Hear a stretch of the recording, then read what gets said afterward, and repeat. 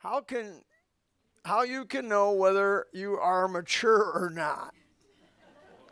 This is a test. Are I'm not asking you whether you're a mature human being. I'm asking you whether you're a mature Christian tonight. Because how do you know whether you're a mature Christian? You got to be tested. Everything has to be tested, right? Okay. So there's a good way the Bible puts out how to know that. There it is. By being rebuked or having reproof. Reprove, not a scorner lest he hate thee, rebuke a wise man, and he will do what?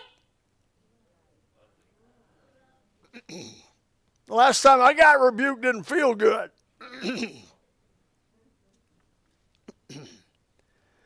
Once in a while, my wife rebukes me. Men, you ever get that? I never like it. I get indignant sometimes. Sometimes I pop back, with a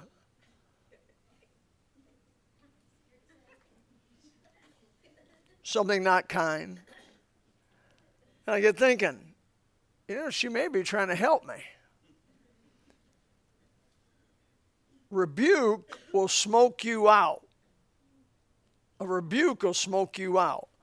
There it is right there. Rebuke a wise man. A wise man understands that you can't see your own faults. Okay, you know that, right? You're blind to your own faults. Every man's right in their own eyes. I think it's Proverbs chapter 14, Proverbs chapter 16. There's the exact same verse where all of us are right in our own eyes. So if we're right in our own eyes, that creates a circle. How do you get out of this circle? You're right in your own eyes. Everything you do is wise, reasonable. Everybody would do that. Well, how do you get out of that if it's not so? You have to have outside information come in and break it. But you have to also be willing to accept it. A scorner, a doubter, a self-righteous individual, a mature individual will not recognize the value of rebuke. They won't recognize it. They'll say, they'll write it off like he's got or she's got, it in for me. Or they just don't. We have teachers continually rebuking their children, the children they have, right? Your children. Teaching is a set of continuous rebuking all the way up through 12th grade. It gets less as they get older. But it's pretty heavy at 1st, 2nd, 3rd, 4th grade. Pretty heavy, pretty often. But it gets less as you get to 5th grade. And it gets it gets more in 7th and 8th grade. It peaks out in 7th and 8th grade and then begins to get better all the way to 12th grade. I've about got this figured out after 36 years. So, but 7th and 8th grade are the two worst years of the entire 12-year. Why? Because, you know why. So, a parent sometimes gets bowed up. You know what being bowed up is, right? Because they will have rebuked, corrected one of the children, one of your children, a child or whatever. And I told you last week, my parents and the parents of the 50s and 60s group didn't even go ask a teacher whether they were right or not. They just assumed the teacher was right, and they assumed I was wrong. And they were right 99.9%. Now, there was that 0.1 that I got injustice done to me. I was really innocent, but they said I was guilty. Well, get over it. That's what Bob would say. And that's what our parents would have told us. Injustice is part of the world. It's part of the real world. So you just got a piece of injustice. You thought you... But if you got spanked for what you didn't do this time, you've gotten away with some stuff that you should have got spanked for that you're going to get it for. I sat there and thought about that. I thought, yeah, I was smoking on the roof of the chicken coop. I didn't get caught. Yeah, I stole something out of the hardware. I got away with that. Yeah, I'm good with it. You with me? I suppose none of you ever stole anything. You look like the most innocent group of people I ever met in my life. I'm up here bearing my soul. It's okay. How to tell your maturity level. A wise son heareth his father's instruction. I only had one child, so I don't have a good experiential knowledge of this. But I've watched other families, and it's amazing how you can have 3 children, they're all 3 different. Or you have 4, 5, 6 children, they're all different from each other. Now, you may have 2 that are similar, but really they're individual, and they're different in the way they react to your discipline, the way they react to your voice. And so a parent has to adapt a certain type of discipline for a child. Now, in my case, my brother Louis, he got the most corporal punishment of Jim or myself, because Louis just seemed like he just would hard-headed, push the envelope, and get. I used to say, "What are you, stupid, man? I mean, just comply." Whereas Jim and I were more compliant as children, not real compliant, but fairly compliant. So, but it has to do with the level of wisdom, the level of maturity. Louis was immature for a lot of that and made unwise decisions about what was going on. But a wise son will hear his father's instruction. Look at Proverbs 19:25. Smite a scorner and simple will beware, but reprove one that hath understanding, and he will understand knowledge. He'll get better. As a preacher, I've had to get this and get it real good. When you stand in front of a group of people and speak, I know you're having a hard time believing this, but there are critical folks that'll pick you apart. They'll pick your English apart. They'll pick your grammar apart. They'll pick your methodology apart. They'll pick your humor apart. Like tonight, some of you said, I don't think I was appropriate to stay in church, to say that stuff in church. Well, when you get a church, you do whatever you want.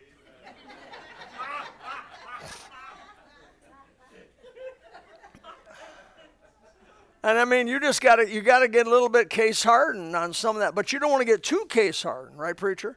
You still want to have an ear because you want to be wise. Because it is, I know it's hard to believe, but it's possible I could say some stuff that I shouldn't have said. No way. It's way out there, you know. It's way out there, but it's possible I could say stuff I shouldn't have said.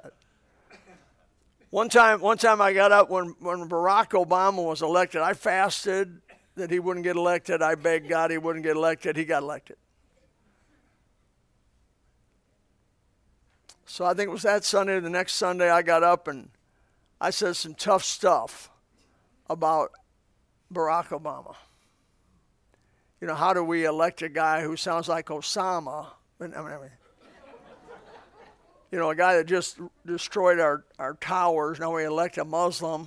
But anyway, I said some pretty tough stuff about it. Oh, you know, I heard amens and everything. And then a few of the folks came up to me after and said, you know, preacher, the Bible says not to speak that about your leaders. You know, Paul, when he rebuked the high priest, he got rebuked. Paul the apostle got rebuked. How did he take it? When he spoke about the high priest, he called him a whitewashed wall. And what'd they say? You don't know that guy's the high priest. Oh, he's the high priest. Well, the Bible says. He went right to the Bible. And he said, the Bible says don't do that. Paul was a mature man. He was willing to take the responsibility for what he said, and he did not understand that guy was a high priest and should not be talking that. So from that point on, I started talking. I tried to find some good to say. Like, you know, we need to pray he gets saved. We need to pray his wife gets saved, daughter gets saved, because, you know, hell's a long time. And you don't want anybody to go to hell. I don't want anybody to go to hell. Nobody. I want them to get saved. Cry about help. So a fool despises his father's instruction. A wise son, notice that in verse 1 up there in 13, the wise son heareth his father's instruction, but a fool despises his father's instruction. But he that regardeth reproof is prudent. Or you could say mature. Mature. It's a test. It's a test. Some more verses. The ear that heareth the reproof of life abideth among the wise. Mature. A reproof enters more into a wise man than 100 stripes into a fool. That's another test. You can tell somebody on their maturity level, because if you take a wise individual or a mature individual, and I'm using the word mature for wise, and you say, hey, you really messed up on this and you need to do better, they'll listen to you.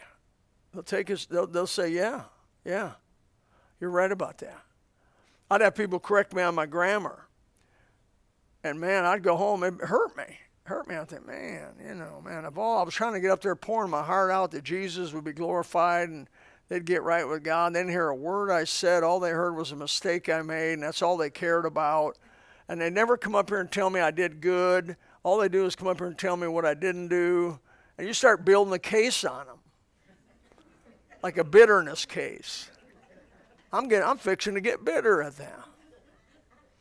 No, you got to just give it up and say, thank you, Father, for sending them up there. Though they never come up and say much good about me. Thank you, Father.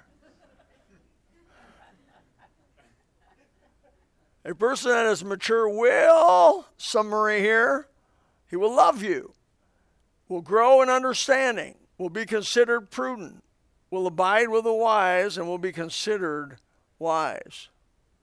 So how do you find an immature person? Proverbs 10:17, he that is in the way of life keepeth instruction, but he that refuseth reproof erreth.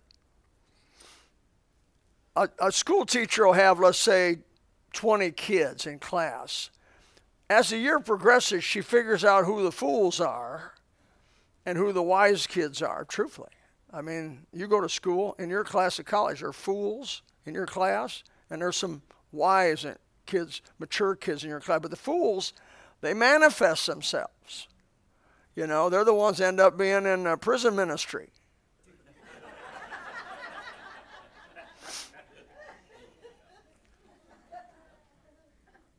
Proverbs 12:1, whoso loveth instruction loveth knowledge, but he that hateth reproof is brutish, or it's translated stupid, moronish. You don't want to be that way. You want to think about it. Proverbs 15:32, he that refuses instruction despiseth his own soul. He that heareth reproof getteth understanding. So you find these immature people, you find these foolish people, oftentimes by simply they're not willing to receive instruction. Proverbs 13:1, a wise son heareth his father's instruction, but a scorner heareth not rebuke. Every one of us have been around scorners.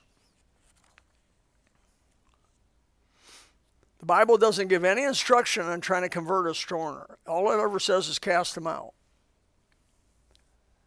I'm not sure, as a preacher, it's been interesting. I've had some scorners, and I've never seen one change. But when they leave, peace fills up their vacancy. You put a scorner in a group of this size right over here, and he'll cause contention, or she'll cause contention in that group. You take them out, peace will go back to the group. We've had to expel some children through the years. And so when I expel the child, and teachers are not there to lose kids. They want them to stay, even if the kid's torturing their soul. And I'll say, no, they need to go. No, I don't know. I said they need to go, so we'll expel them. And 2 weeks, 3 weeks later, the teacher will come to me every time. I'm having a great year. I had one teacher say to me, I don't even want to get up and come to school anymore and teach because this child's just making torturing my soul. I said, he's out today, gone today. Get their books, get them gone. Why in the world are we putting up with this? And when they go, and it's a defeat for me when you have to expel a child, it's a defeat. We failed. But it's a victory for the class. It's a victory for the overall school. And the overall, what it amounts to is you took a fool and told him to leave.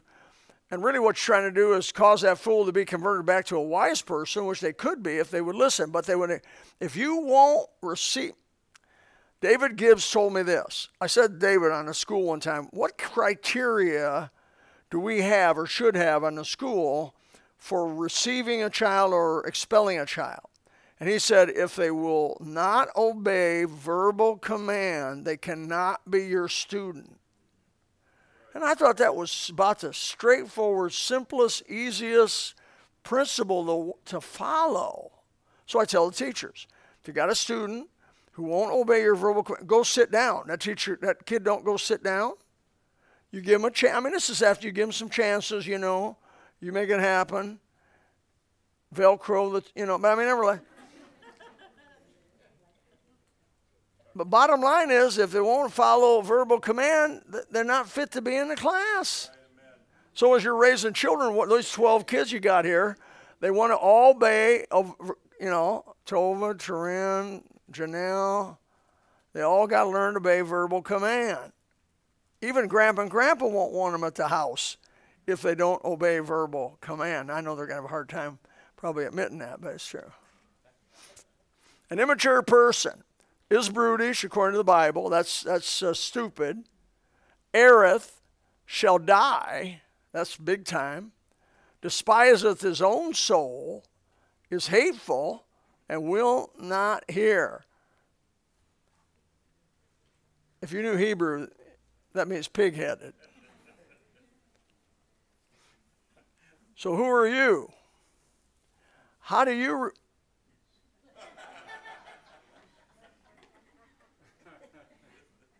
Remember Jack Benny? Yeah. He'd get that startled look on his face like. How do you react when your wife corrects you?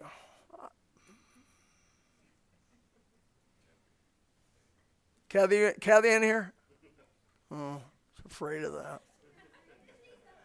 How do I react when you rebuke me? Don't lie.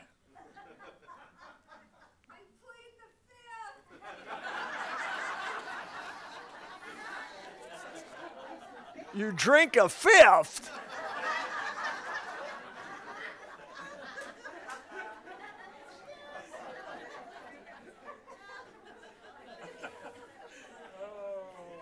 Hey, Kathy, how do I do on a 1 to 10? 10 being I'm fabulously mature, 1 being I'm still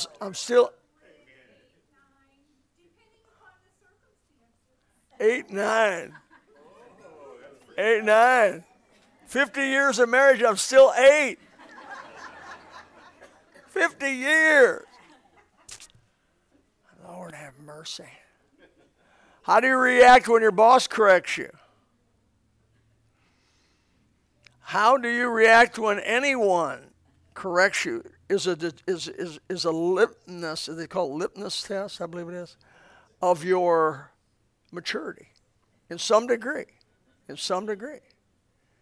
If you can't take being rebuked, how you going to get better? Now, Jeffrey Larson joined the Calvary Quartet. He said it was a dream of his life. Probably had no idea how much you were going to get corrected and you were this and that and instruction and he was old when he went in. He didn't go in there with a young guy. That's it. Otherwise translated, he's too mature to be insulted.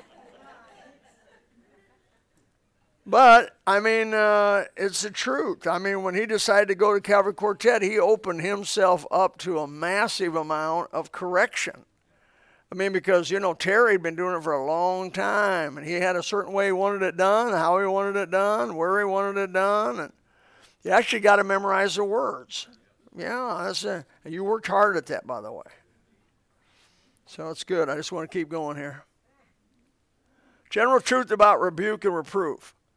So, Proverbs 27:5, open rebuke is better than secret love. That's what the Bible said. What kind of rebuke? Oh, You shouldn't have said that in front of the whole crowd.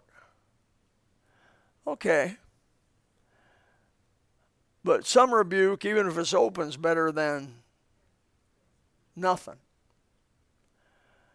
It says, I'm trying to think of the address of this. Is this Proverbs 23:8? He that rebuketh a man afterwards findeth more favor than he that flattereth with the tongue. Do you know the address of that? He that rebuketh a man afterward findeth more favor than he that flattereth with the tongue.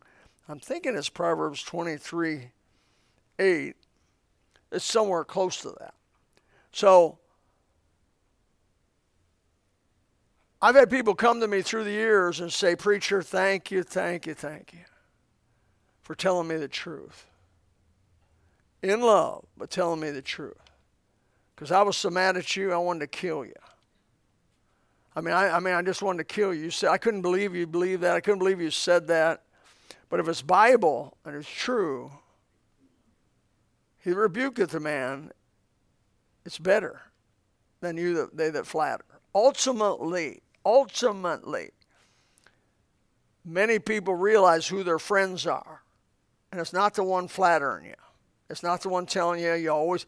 Facebook are not your friends when they're telling you you're gorgeous.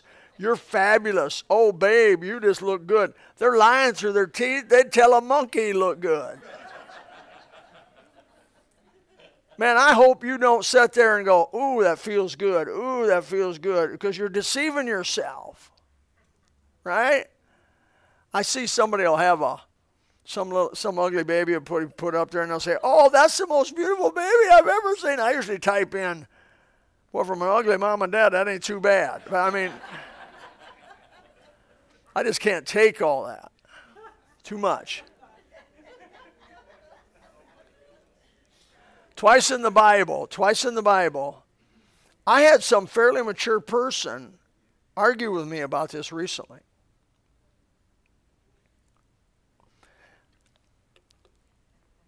They said, nothing bad comes to us from God. It comes to us from Satan, preacher. They challenged me on that. I said, really? I started thinking about that. I said, I don't think that's right. No, I don't think that's right. Here's why. As many as I love, I do what? Rebuke and chasten. Chasten has to do with scourging you. Be zealous, therefore, and repent. Hebrews 12:6. For whom the Lord loveth, he chasteneth, and scourgeth every son whom he receiveth. Scourging, like Jesus got scourged by the Romans. My dad was in the Marine Corps. And he was a boxer. He won the Golden Glove in Chicago, 1939, welterweight, Chicago. And he was pretty tough guy, pretty well known, by the way, pretty famous in Elkhart. And so he was like, on top of the world. We just won the welterweight championship, 1939, Chicago, and in all the papers. He had this many, it looked like about that many newspaper articles on him from Elkhart Truth. It's called the Elkhart Truth. And then World War II started. And he signed up for Marine Corps. My mother signed him up, by the way. They had a fight, and she went down to recruiter and said, signed him up. And he came back, he said, you've killed me. He told Lorraine, you've killed me. Because he had exemption for being married and having a kid. And they said, you've just killed me, signing me up like that. She says, oh, well. My mother would be cold as ice sometimes, but I'll tell you. So he goes in, now you think about, picture this. He's 155 pounds. And he's in great shape. He can do fancy rope, make the bag dance. And so he goes to basic training in good shape. What he wasn't used to was a drill sergeant telling him what to do, when to do it, taking his underwear and saying they ain't clean enough, throwing them in the dirt, putting his foot on them and saying, now rewash all them. And he had the ability to whip that sergeant. And he said, holding himself back from just decking that guy. He said the hardest thing about, but then when he got into LST and all them, they started going ashore. He thought, man, that drill sergeant was trying to save my life. He taught me, put his head down and do all this stuff and crawl. He said I ended up from hating the guy to loving the guy. That's the way rebuke is. A lot of times you get a rebuke, it may at the moment really hit you wrong, hit you crossways. You think, man, I can't believe they got the guts to say that. I can't believe. But later, as things play their way out, you may think that person loved you more than anybody you ever knew because they were willing to tell you the truth if you even didn't like them. That's right there. God wants to help you. Don't get mad at him. You see my eye here? You look at my eye. You might as well look at it. My wife hit me the other night. I ducked when I should have weaved. No, I took a nap, and I woke up with a drunk's eye. So I want to see, it's a normal, common thing, no problem. It goes away if it's only about 4 weeks. But I got before God and I said, Lord, more stuff? I've had a wild 4 months. And I just kind of got before God and just poured my hand and said, more stuff? Now I got my eye deal going and I'm breaking my, And then I prepared this. I'm thinking, wow, I guess I need it. Amen? I need it. I need it. What I'm getting from God, I need it. Assume what happens to you, you somehow are going to benefit from it because God loves you more than anybody else. He is so pure in his desire to want you to be right and be better and be what you should be, really. So, I'm about done. Sometimes we are commanded to rebuke our brothers and sisters in Christ. I hope you don't go overboard on this. Luke chapter 17, 3 and 4, take heed to yourselves if thy brother trespass against thee, rebuke him. If he repent, forgive him. If he trespass against thee 7 times in a day, 7 times in a day, turn again to thee, saying, I repent. Let's read that together. Thou shalt forgive him. That's a hard deal to do right there. Amen. 7 times in one day. Jesus amplified that a little bit, didn't he? 7 times. That's infinity. That's just infinity. I personally wouldn't make it through 3 times. I've tried that with my mom and dad. I'd do something, ask them to forgive me, do it again. They'd say, no, we don't want you to ask for any more. We just want you to quit doing it. Oh, that wasn't so easy. And that's what that's prepared for, people with repetitive troubles. It says if this is witness true, whatever. Oh, okay. We have to be careful sometimes on this rebuking. Normally, we don't under-rebuke, we over-rebuke. We have a little tendency to be a little more overcritical than undercritical. The witness is true, talking about, he's talking about those people, the Cretans. They're liars, slough bellies. The verse before this, wherefore rebuke them sharply that they may be sound in the faith. Sometimes you have to just rebuke somebody and be honest with them, and they love them. There are some groups of people we must be very careful about rebuking. Rebuke not an elder, but entreat him as a father, and young men as brethren. It's out of place to have a young man rebuke an elder. Now, an elder, in the context of this, he's talking about a pastor, bishop. He's talking about the office of pastor. There's 4 names for the office of pastor. Also, I think written in that is the age of the individual. That's why I call it elder. And so, it could also have a twofold meaning, not only the office of a pastor, but also the fact of the older man. When you're a young man, you go to an older man. I had to sometimes go to Pastor McKinney and try to help him in some areas. And man, I would go in a real humble mode. I'm like your kid. Look, I don't want to do this, but look, can I talk to you about this? Is this okay? And whatever you do, I'm good with it.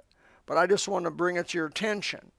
You don't go in there saying, man, I can't even believe you're man your age is doing this and still having to be told about it. You're going to lose. And that offends God also.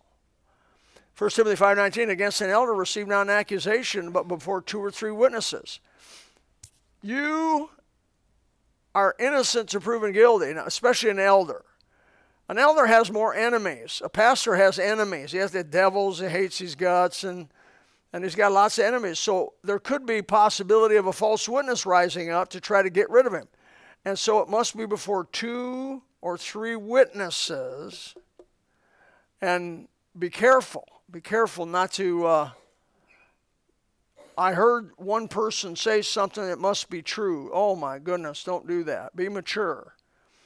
And it's talking about these same elders in verse 20. Them that sin, however, when you find out it's true, if an elder sins, the higher the responsibility, the harsher the rebuke.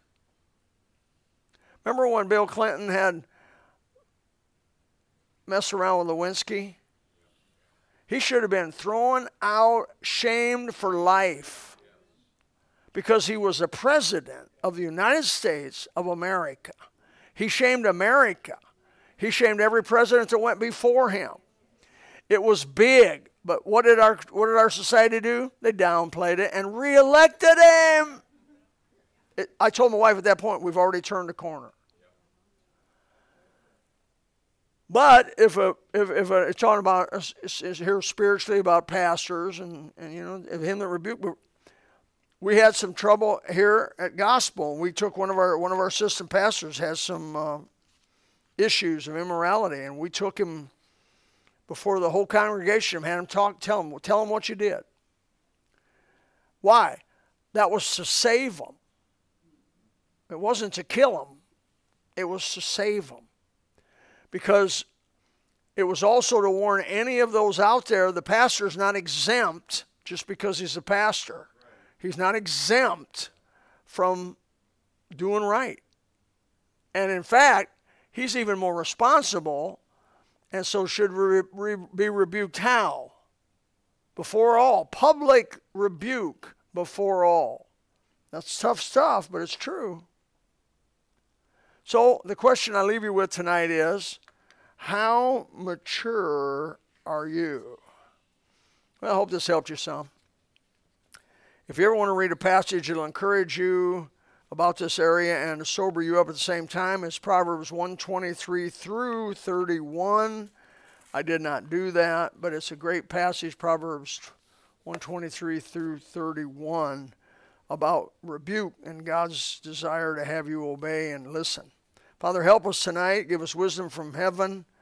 Help us to be mature, humble, small in our own eyes, not big, so that when we are rebuked, we don't bow up, but we receive it and ask you to help us through it. In Jesus' name, amen. If you would like to know more about the Lord Jesus Christ, you may contact us at the church website, gospelbaptistchurch.com, or you can go to Facebook and type in Gospel Baptist Church, Bonita Springs, Florida.